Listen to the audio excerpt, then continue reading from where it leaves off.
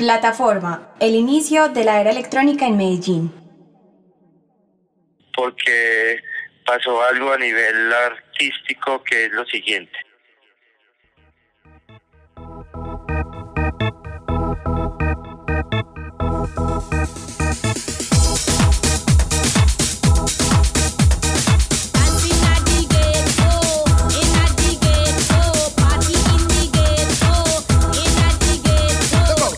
En ese momento era DJ residente de Plataforma. En esa época la discoteca era otro cuento, o sea, las mujeres se vestían para ir a la discoteca.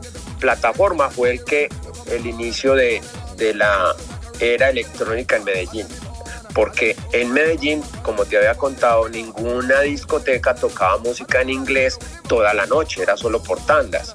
Plataforma fue una idea que nació a raíz de un viaje que tuvimos nosotros, que los invitó Gabriel Odín a la presentación de un DJ muy reconocido para la época, que era DJ Dero. Entonces los invitaron a una discoteca muy importante que era en esa época en Bogotá, que se llamaba Zona Franca. Y Luis Berrío, que era el dueño, el que hizo Plataforma, pues le gustó la idea y digamos que copió muchas de las cosas del estilo del sitio y eso, y lanzó Plataforma como negocio pues de música electrónica. Plataforma se atrevió a hacer el formato de música en inglés toda la noche.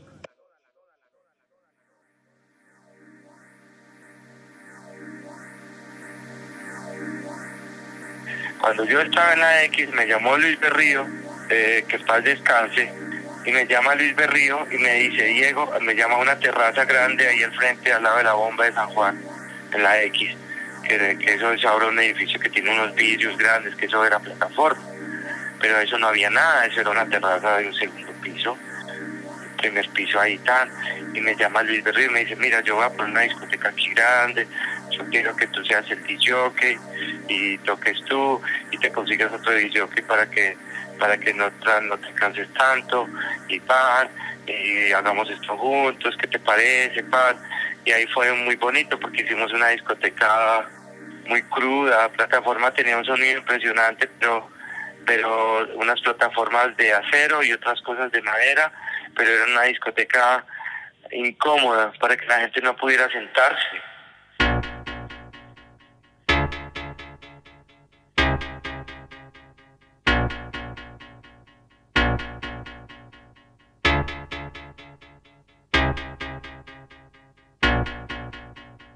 Cuando sale Plataforma, empieza como un lugar muy clandestino. Plataforma, por su gran tamaño, porque eso sí era mucho más grande, albergaba más gente y cogió mucho auge. A partir de que nació Plataforma, nos decía, bueno, este sitio va a ser una discoteca y va a ser una discoteca gay, que tanto era la fama y se volvió tan revolucionaria la vuelta que la gente straight hacía lo que fuera para poder entrar. Inclusive allá era un problema porque les tocó habilitar un día a la semana. Allá se trabajaba jueves, viernes y sábado, y les tocó los miércoles meter un día que se supone que era straight, para que la gente fuera a rumbear allá, pues la gente que no era del cuento pues gay. Donde quisiera podía bailar y iba a sonar chimba. Entonces tenía unas propiedades, digamos, como no era mafiosa, ¿cierto? No tenía nada que ver con lo mafioso ni con utilizar cosas antioqueñas, que eran fiestas de 1.500 personas desde los jueves, y que era la locura, pero que era gay. Pero era tanta como la primicia y como la novedad y como la curiosidad que generó en las personas, que la gente empezó a ir.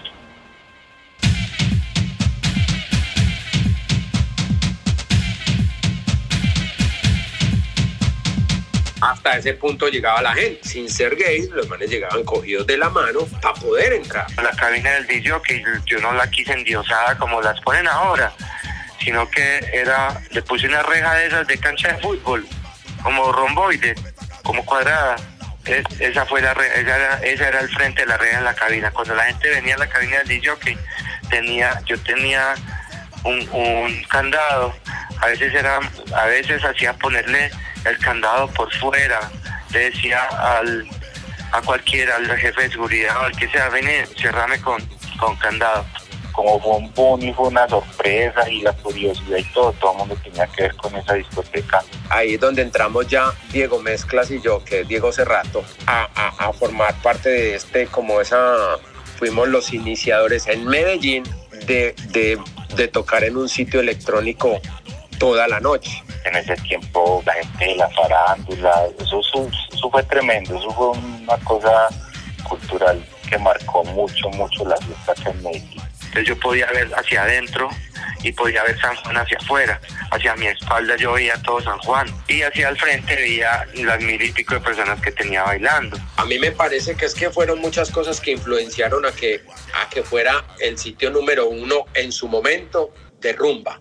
No solo por el estilo de música, porque es que la música era una novedad para el común del público. Inicialmente estaba Diego, estaba Hernán y luego entró Juanito. El arquitecto era un señor de ruedas, un genial que hizo esa construcción demasiado bien, y cuando la discoteca estaba llena, tengo anécdotas muy hermosas de mi vida donde llegaba el dueño de la discoteca y se me arrodillaba y me decía: Diego, por favor, no los hagas bailar más, que se va a caer el edificio.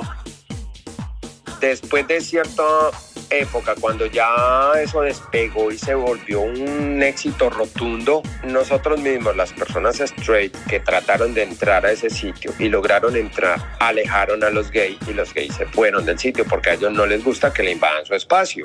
Dejó de ir gente porque Luis Berrío quería que fuera gay, porque los gays le estaban diciendo: esa es la discoteca de nosotros y no la devuelven, y si no, no volvemos. Hay que hacer una acotación muy importante, es el hecho de que gracias a la comunidad gay de la ciudad de Medellín fue que se dio ese boom importante, porque aquí digamos que la gente para la época de los 80, finalizando los 80, digamos que los sitios donde se ponía, digamos, puro anglo, eran sitios como muy alternativos, que era el pub, que era New Order, que eran sitios así, pero eso no era electrónica, eso se mezclaba entre tecno, cosas de rock, cosas como más industriales, entonces no era, digamos, como el cuento de lo que nosotros conocemos ahora, como ir a una fiesta, pues, o a un party, pues, de música electrónica como lo conocemos nosotros ahora. Eso fue gracias al cuento, pues, de los sitios gay. El dueño de Plataforma era gay y él tenía un sitio totalmente gay que se llamaba Luchos, fue un sitio muy underground, hablando de la parte muy escondida por ser gay, ¿no? Porque en esa época era un tabú, que si vos sos gay, entonces la gente se timbraba, ¿cierto? Él se atrevió a abrir ese sitio, pero para gays, porque el sitio fue al principio gay, pero con más bombos y platillos. Vos decías: marica, por allá hay un sitio, pero ese sitio es gay, ¿cierto? Uno decía como con esa entonación, ¿cierto? Plataforma tuvo mucha pertenencia, entonces parte Luis Berrío cerró la puerta para la gente straight.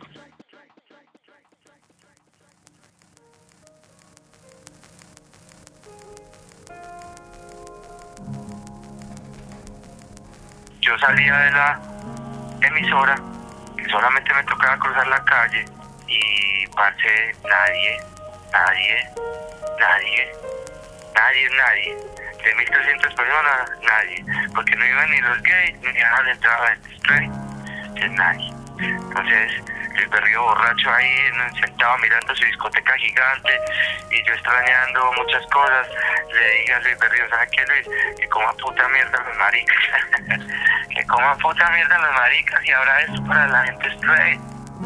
Ya, listo, aceptemos que si no quieren venir ellos, los otros sí quieren venir, y no podemos estar así. Mira cómo estás. Parce, el otro día la abrió straight, lleno. Open your mind, open your mind, open your mind, open your mind.